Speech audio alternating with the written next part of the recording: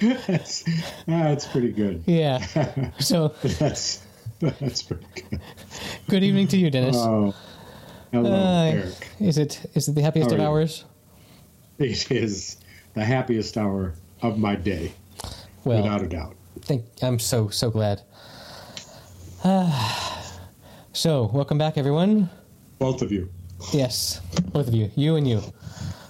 I, for once, did some homework for this episode. It was hard to believe. I know, right? It was assigned to me that I watch the movie Beautiful, spelled in Spanish pronunciation, which I did, and I have some thoughts. Well, let's just start with those, shall we? It sounds like a riveting discussion already. Well, I don't know about riveting, but, please do write in if you're riveted or not. Mildly interesting. Yeah, so you very much emphasized the idea that there was a lot of whispering going on. And to be honest, I haven't heard a movie with so much whispering, but for sure that whispering was mic'd very, very well. Like, there was a lot of...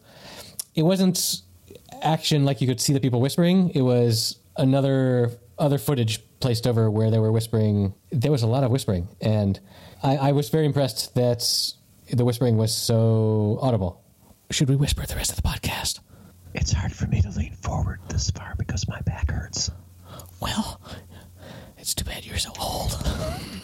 I really can't. I really don't want to hear you whisper because it really is gross.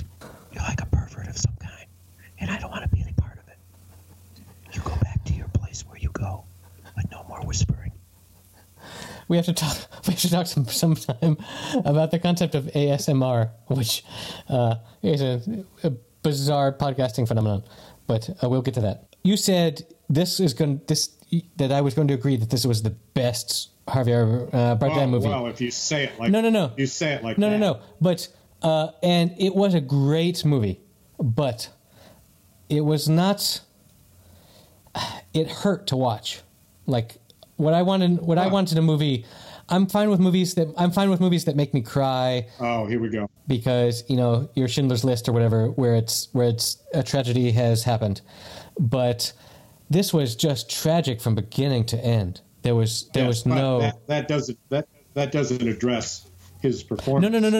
No. For sure, his performance was amazing. But I thought it was his best performance, is what I should have said. I don't think I did say that. And it's a second opinion to say that it's the best movie I've ever seen him in. That is a different opinion. Okay. That second opinion is one which you differ with. The question is outstanding about the first. Yes. It was so good. It was like there was no acting going on. Like there was a guy, and that was him. So for sure, I will give you that. It didn't feel like there was any. It was so legit that I didn't feel like there was any director behind the camera, controlling things, or an actor that had learned his lines. Right. It felt just legit, real truth. So, which one of the parts of that, which I imagine is the pinnacle that you're striving for when you're making a movie. But only because in this case, I think that not only that even at the start of it, it wasn't so much just the compelling performance. It was a compelling performance and a particularly unique character.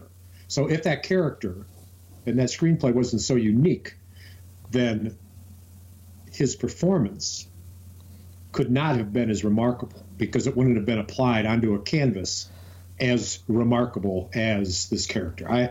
I'll give you that. If sure. That makes sense. Yes. So you don't have to give it. No, I'm selling it to you. I'm selling you my opinion. In that case, I'm buying Send it. me $10. So, send me $10. Hey, pal, I need it. Well, anyone that wants to give us money can go to patreon.com/happyhour. And the other thing that really, disturbingly gripped me was the fact that his kids are more or less the same age as mine. And there's an older girl and a younger boy, and they're probably what my kids were 2 years ago, or maybe now. I don't know. But that was extremely oh my God, I get the feelings this man must have for his kids. It sounds very powerful. Well, that's good. Whispers make everything seem more important. So, also, the character suffers from a weakness that I have. I would consider it one of my parenting flaws is I'm more of a stickler about manners at the table than I wish I was. And I'm not so much like... Is your father like that? Not now. Your mother? Not now, and not that I can recall from... Not that I can recall. When you wore suspenders. Not that I can when you recall. Wore suspenders as a 3-year-old. Yes. I don't have memories of there being strict rules, but in general, growing up in the South, you learn that there are table manners and stuff. Yes. But...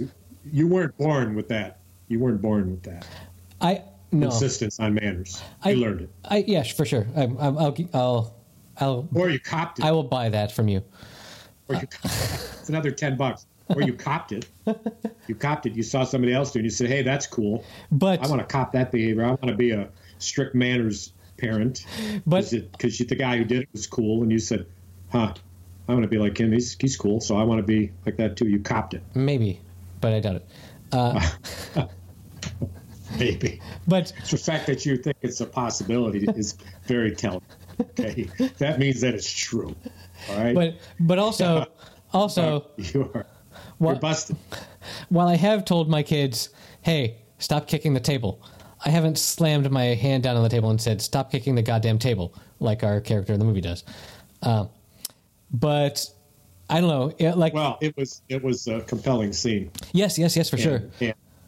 And so, and also, I want to give credit to the boy actor, where there's a scene where the father Javier says, "Don't put too much food in your mouth," and the boy spits out half of the food, and the father's like, "Don't be such a fucking pig. Put all that food back in your mouth," and the boy is like looking at him like, "Okay," which and that really touched me in a way of.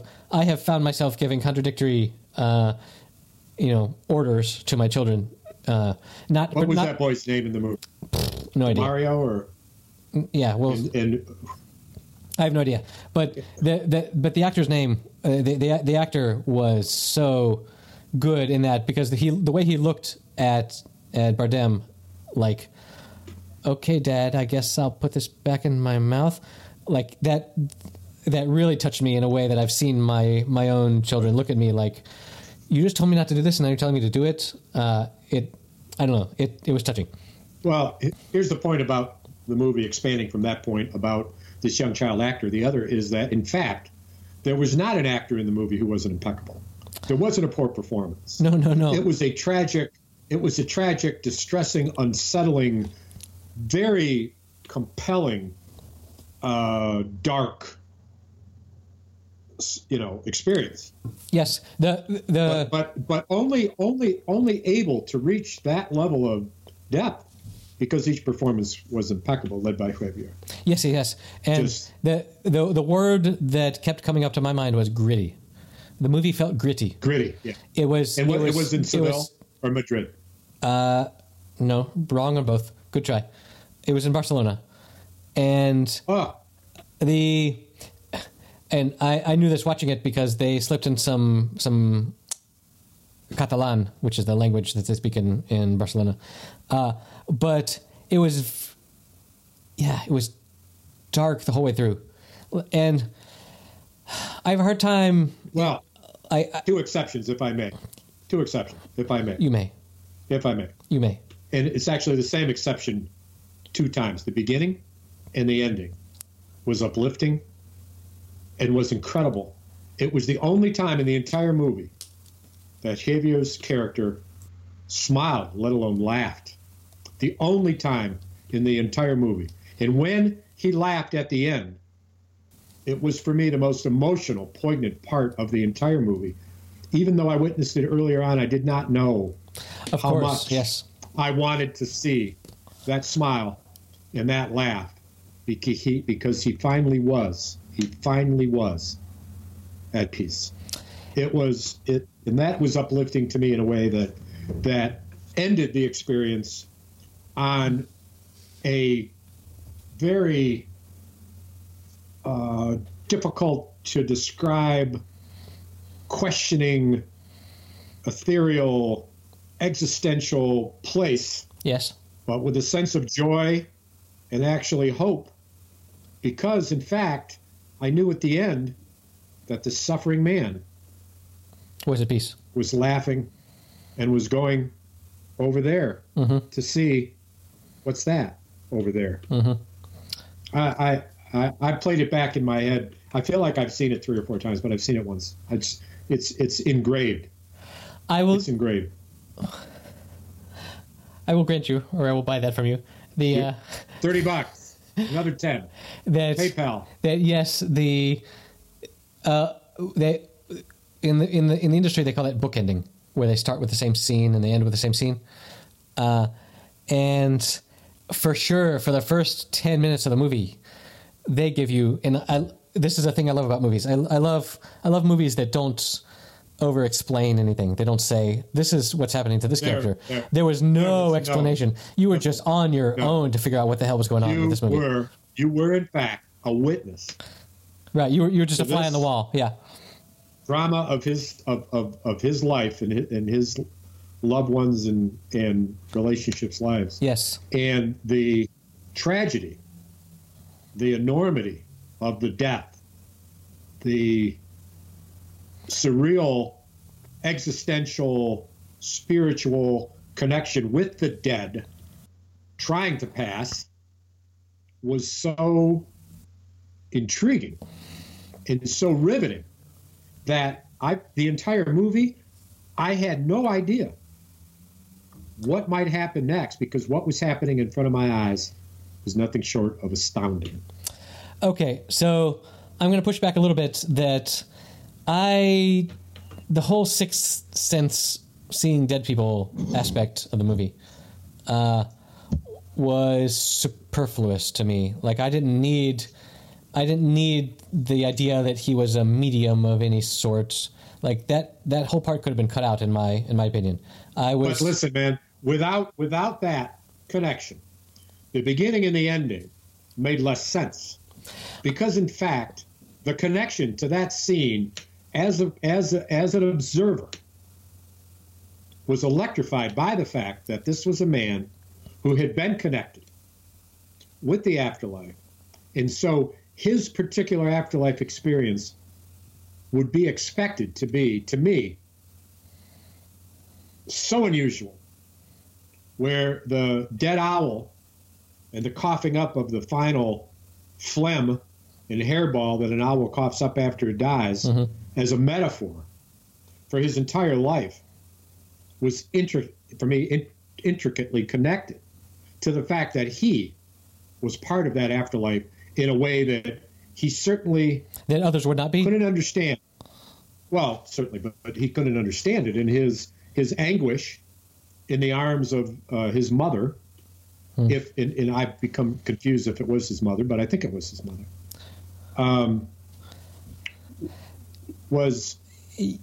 Told me all I needed to know about the fact that he didn't know what he had, but what he had was part of what his family had. And so his particular episode of passing was more relevant. So in fact, I have to disagree with you in the strongest possible terms. Well, I was going to disagree, but not in the strongest possible terms. And I challenge you to a duel. So, if I had a glove in my hand, I'd slap your face. That's how strongly I feel. The strongest possible terms. Did my point get through to you? Now, what else do you have? So, come back, if you dare. I'll slap you around next time I see you, no matter what. Now, I've never done it, but I'm going to do it. So be prepared. So, your father will probably intervene. Yeah, I'm okay with heaven imagery in movies, but and seeing your ancestor for a couple minutes in the movie, fine, whatever. But you're dismissive even of that remarkable point, but that's okay. Yeah, I am dismissive of that. You're jaded and beyond your years. your mentioning of heaven, and in regards to this movie, can only bring to mind one of the most remarkable hymns of ancient times. Oh, Lord. In heaven, there is no beer. That's why we drink it down here. In heaven, there is no beer. That's why we drink it down here. Sing it with me now. In heaven, sing it with me now. In heaven, there is no beer. What sort of heaven is this? That's why we drink it down here. This is heaven, asshole. Don't you get it? Oh. Sing it with me. This is heaven because we have beer? Yes. And in the future heaven, there's no beer because it sucks? Thick as, yeah. Thick as a brick. For I don't sure. know why I do this with you. I need to find a partner that is not only technologically advanced as you are and can produce every moment of everything, but also is a little bit more clever.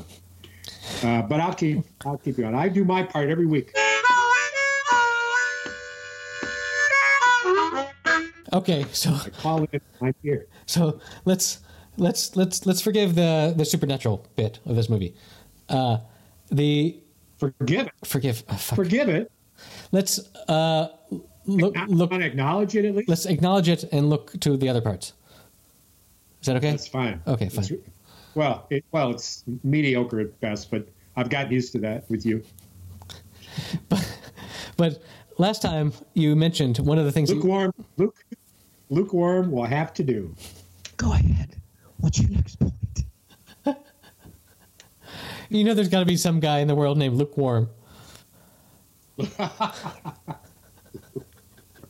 know where he lives? Scalding, Pennsylvania. That's a real town. Look it up. Put it in the show notes. Scalding? That's where Joe Biden is from.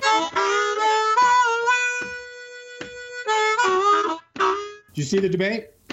If Joe Biden said one more time, number one, he'd say a point, then he'd say number one, then he'd say number two, and then he'd say, the fact of the matter is.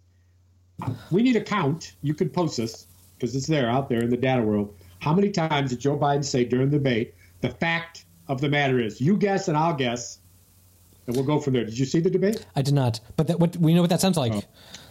That sounds like a drinking game. I think our listeners should watch the debate, and every time Joe Biden says, the fact of the matter is, they have to take a drink.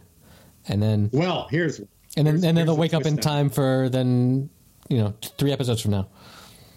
During the drinking game, you have to say the words, the fact of the matter is, to coincide with Biden, and the person who gets it closest doesn't have to drink, and everybody else does. Oh, good rules, good rules. The fact of the matter is, the fact of the matter is, the fact of the matter is, the fact of the matter is, and the fact of the matter is, the fact of the matter is, the fact of the matter is. Okay. That could work. Yes. So we could package it and put beer in the package, like your story an episode ago about the special McDonald's around the world burgers that you ranted about for good Lord, half the episode. Yes. Right. This would be an around the world of beers, but because we wanted to sell, and this does connect to a vignette I have of earlier this evening, this would be a selection of amber beers from around the world.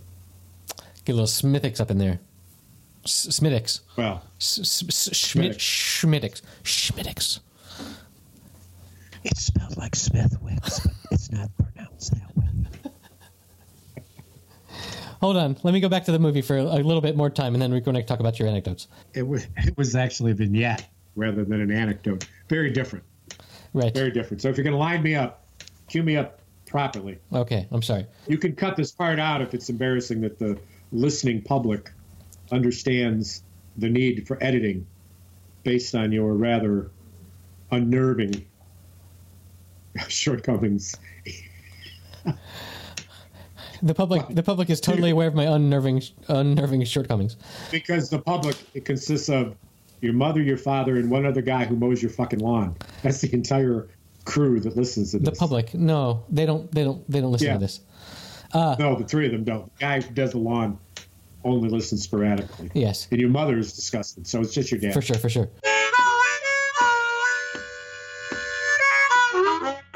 You asked me last time if I could give my if I thought what was representative of Spain in general, and yes, and for sure, this underbelly urban world has nothing to do with what I experience. I don't see this level of, hiding immigrants and just when at the very beginning of the movie where Javier Bardem is serving his kids breakfast cereal for dinner, and their kids are like, well, this isn't what I want. And he was like, well, what do you want? And what they tell him is the stereotypical child's favorite food in Spain, which is basically French fries and a fried egg. That is what my kids, if I ever say, hey, this is what's for dinner, and I say French fries and a fried egg, they will be so happy.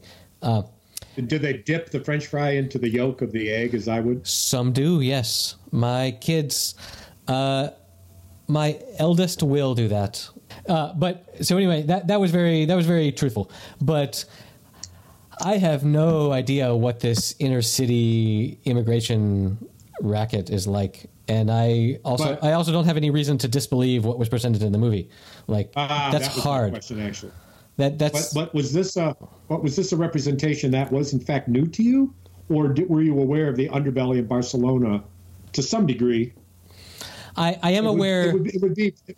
I am aware that it would be strange for me to hear that you didn't know about this. Well, I am aware for sure that when there's a marketplace or in a crowded city center, there will often be African folks there with a blanket laid out of wares that would be happy to sell you that are cheap Chinese crap or pirated DVDs or something.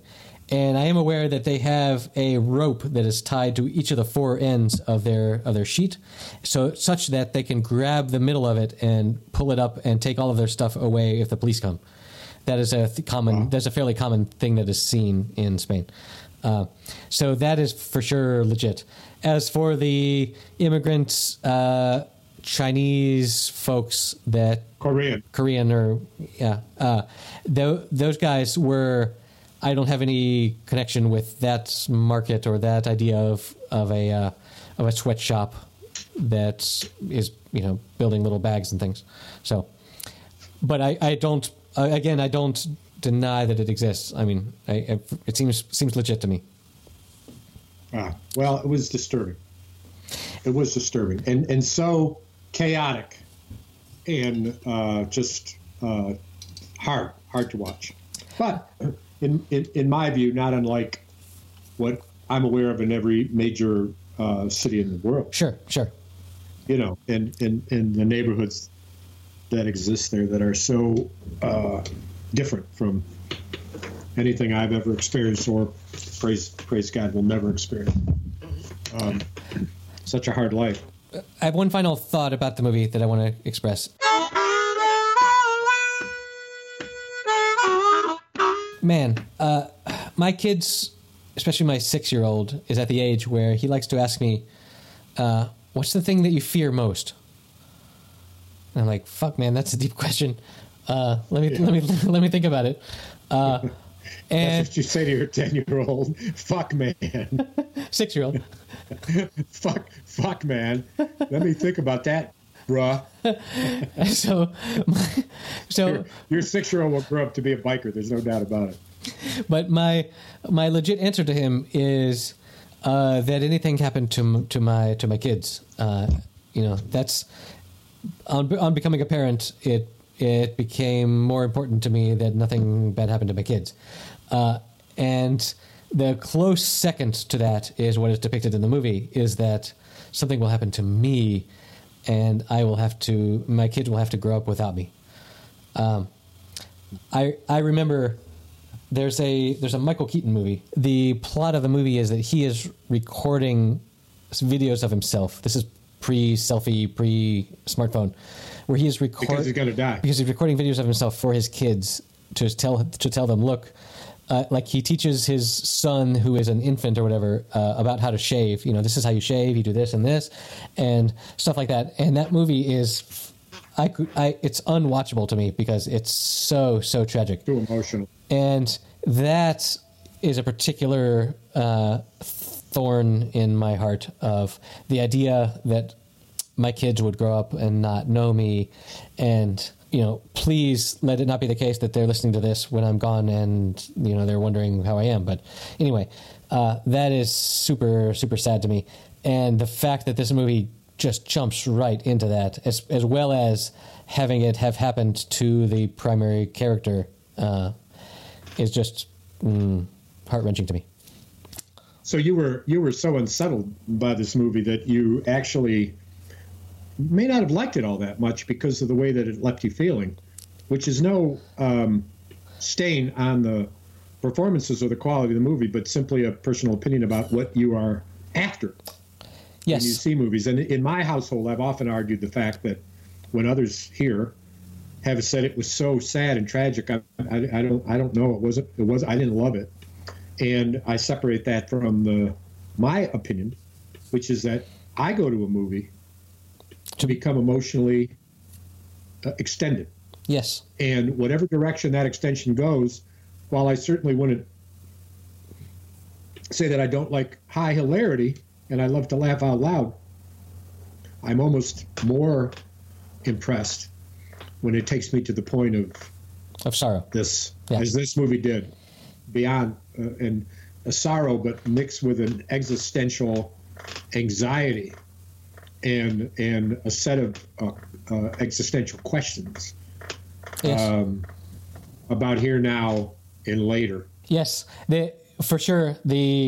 I can't say that after watching it I was like, "Wow, what a great movie," but on the other hand, I can't stop thinking about it, which means that it was a great movie. So I will give it that for sure.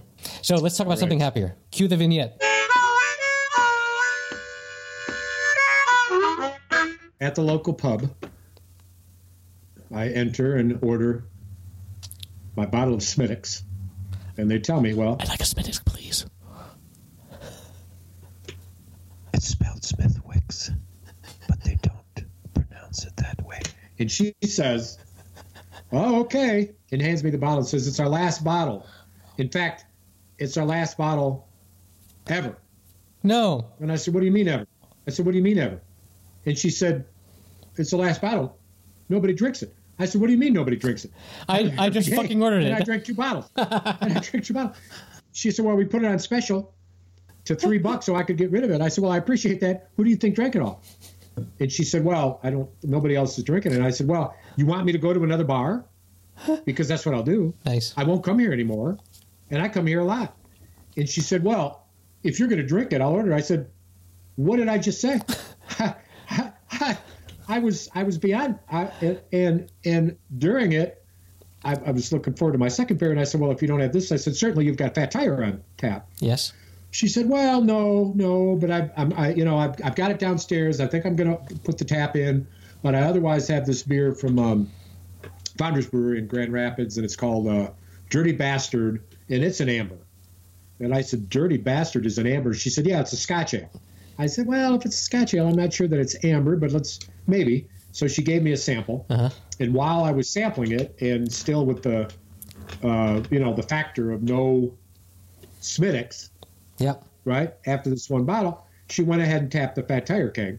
Nice. And so I had a glass of the Founders resting and getting ready to drink from the pour.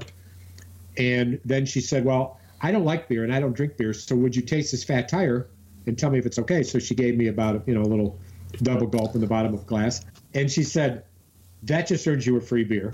And then she poured me a full Fat Tire. So my vignette is this. Wait, I will sample beer in. Be open, young grasshopper, to the never-ending opportunities that beer tasting affords you. I would definitely taste a free beer. I would taste a beer in exchange for a beer. Sure. Oh, and as it turns out, the Founders was more malty than I like, and while it was in fact amber-ish, it had a Scotch bitterness to it from cooking it in the keg that I didn't like, and I didn't finish the sample she gave me. But so I mean, there is a. If I don't like it, I'm not going to drink it. Well, you're so discerning in your. Yeah, that's my middle name, discernment. Yes. For the last week, I've been living on my own as a bachelor because I sent... Wow, where's Mama gone? My wife and kids have gone away on vacation, but I don't get that much vacation during the summer. So I've been living at home alone, which there's actually a phrase in Spain for when the mother and kids go on vacation in the summer and the father has to stay home and work. And that's being de Rodriguez. That's like... It's like being Mr. Smith, it's because Rodriguez is a very common surname in Spain, and I don't know where exactly this came from, but it's this whole idea of being. I don't know if it's about being your own, being a liberated man, because that's just a ridiculous idea. But there's this concept, and it's De Rodriguez, and it's been very. The word that always comes to mind is unmooring. Like, I don't have any, like, I've got my day job and I've got my set hours where I need to be working. But the rest of the time, like, I haven't had this much, this is not the first year that I've done a little bit of this, but it reminds me of just being a single person with all the rest of the day free, with no homework from school or anything, and just being... Like, I can do whatever the hell I want. I can get up at the time that I want, or I can go to bed at the time that I want. And it's been really bizarre because sometimes I'll, like, stay up really late and I'll get up really late. And other times I'll be tired and I'll go to bed early and I'll get up really early. And it's just this very bizarre... And there's nobody else in the house, which leads to another of my fears of, being home alone and, like, falling down the stairs, having some accident or something. Like, I distinctly remember in the movie Castaway with Tom Hanks, where he decides he's gonna hang himself, and he goes up to the top of the mountain or whatever, and before he does it, he puts a little dummy that weighs about as much as he does, and he tries to, as if it was gonna hang, and like it falls and it crumples down and it falls down this hill, and he imagines, what if that was me, and what if I, broke several bones and I was just here all by myself, and I would just die in agony in that broken state. So anyway, I have this sort of fear of, being home alone without several days from someone coming to check on me and, breaking my legs and stuff and falling down the stairs or something. Is that reasonable? You seem to have a lot of fears. I fear everything. I'm afraid this podcast has become quite dark. Anyway, I'm expressing my... Well, I haven't feared today or lately about somehow throwing myself off a mountain and just breaking every bone. No, that was... But I can imagine why somebody might, who, as you say, is home alone. That, my friend. Just like Macaulay Culkin. Now that was quite a movie. How many times have you seen it? Dozens. 6, 8, 10. So I have homework for you because you're in the De Rodriguez. I'm home alone. Of your Home Alone, your De Rodriguez. And that is to watch Moonstruck. Yeah. So we can talk about that. Yeah, I have that movie available. And other stuff is... It won an Academy Award. For what? It was the Best Picture. Best Picture. Really? Yeah. All right, well... And the performance from her, she was nominated for Best Actress. If that isn't enough motivation, I don't know what is. I don't know why you're so reluctant to see this movie. We've been talking about it for fucking 17 weeks. It's like, Jesus, just fucking watch the fucking movie so we can talk about it. It's sort of better if I don't. So.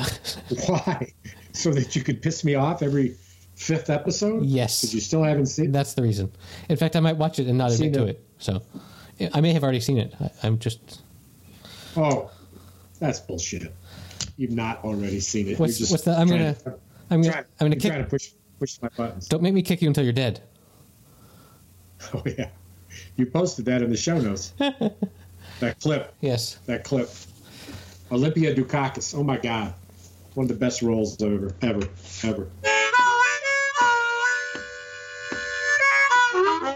Speaking of Olivia Dukakis, you know that I was in Natchitoches, Louisiana, where they filmed Steel Magnolias. Olivia Dukakis, Julia Roberts. I did not know that. It was quite interesting to be in all those places where the movie was. They also had a nice little blues bar there that was open on the weekends. Papa's.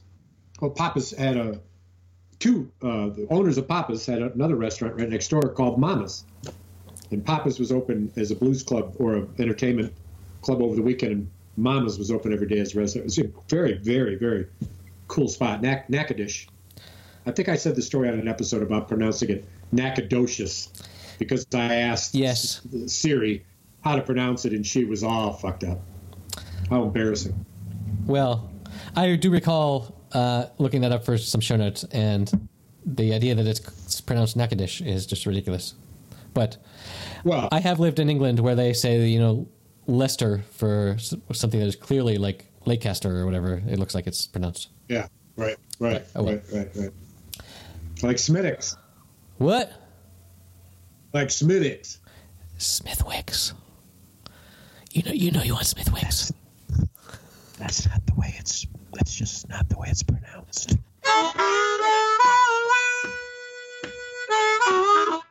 This week in my little village in northern Spain, we're having a Celtic music festival.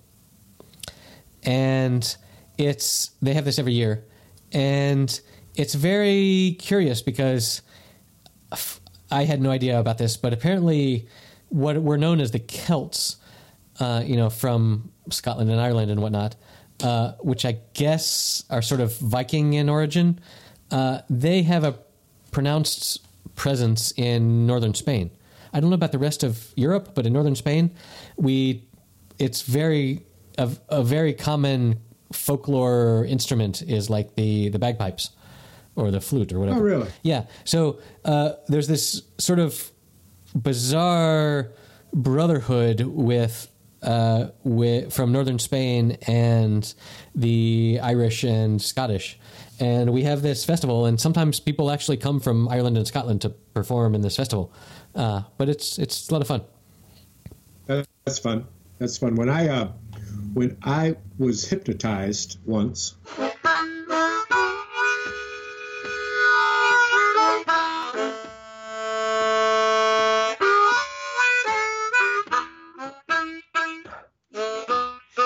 In a past life, I was in Ireland, laying on a table, stone table, wounded, wearing a furry knee to foot leggings, with an old woman who was, I think, my mother, using what can only be described as a filthy wet rag.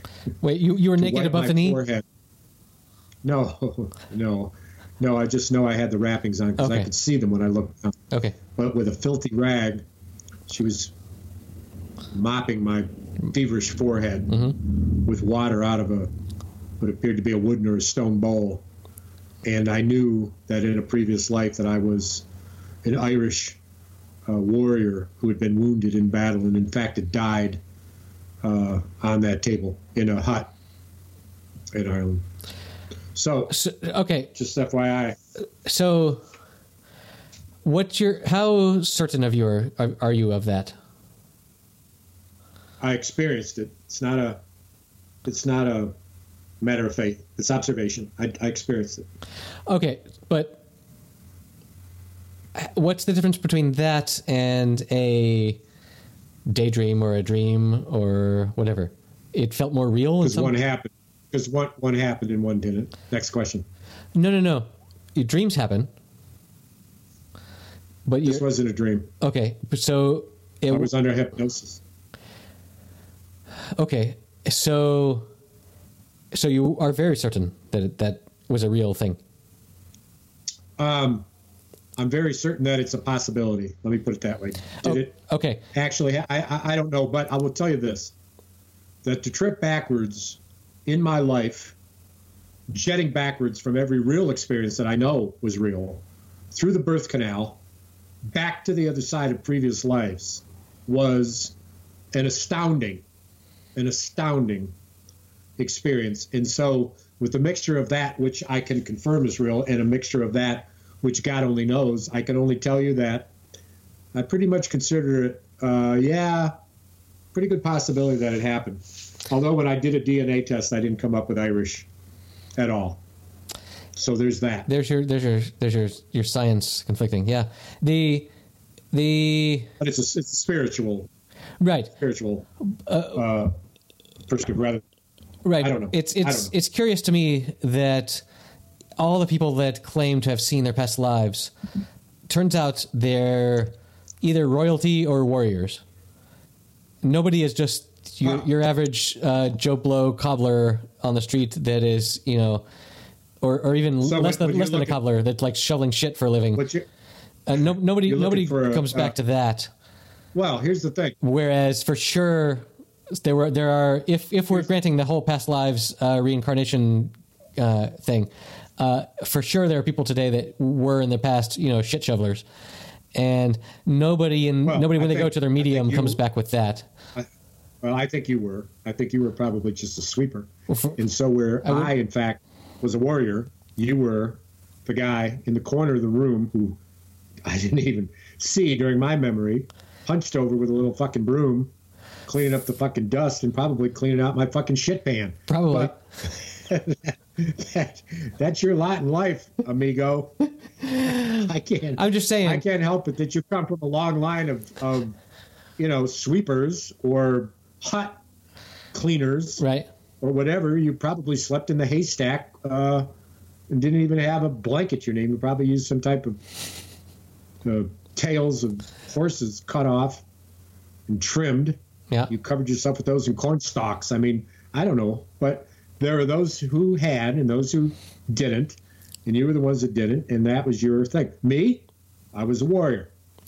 You weren't even allowed. People like you weren't even allowed to carry my sword, which probably weighed more than you did. Probably because you were shriveled from lack of proper nutrition. Breathing in all those shit fumes all day. It's just as a sweeper, you probably hadn't taken a bath, as you are wont now, particularly during De Rodriguez. Hey man, so not I put on a shirt, days. Right? Who cares? Yeah. So there's no woman around to say, "Hey man, you stink. Take a shower." Indeed. That prompting, which of course I require in my. No. Anyway, I just want to point my weekly ritual. I just want to point out that it's pretty curious that everyone that has seen a past life has seen a good past life. No one comes back and says, "Wow, I was a slave." You think lying on a table dying from sword wounds is like a great life? I mean, you weren't a sweeper. You were a warrior. Well, at least the sweeper was alive in the corner, probably chuckling at my fate. I was. I remember that. An erotic, pitiful character as you are. So, anyway. Look at that warrior. Lol. I'm afraid this is the image that we have to end this on because I got to go. All right. Well, try not to get stabbed in the next week. We'll see you next week. If you've enjoyed what you just heard, you can support us by telling a friend or sharing us on social media. Monthly donations to help us pay for hosting and editing can be provided at patreon.com/happyhour. That's all one word, happy hour. All our episodes, including show notes for each episode, are available on our website, happyhour.fm. You can tweet at us at happyhour.fm, that's with a dot spelled out, happyhour.dotfm, or we can receive email at the same name, happyhourdotfm@gmail.com. It would also be great if you could give us a positive rating on iTunes or wherever you get your podcasts. That really helps other people find us. See you next week.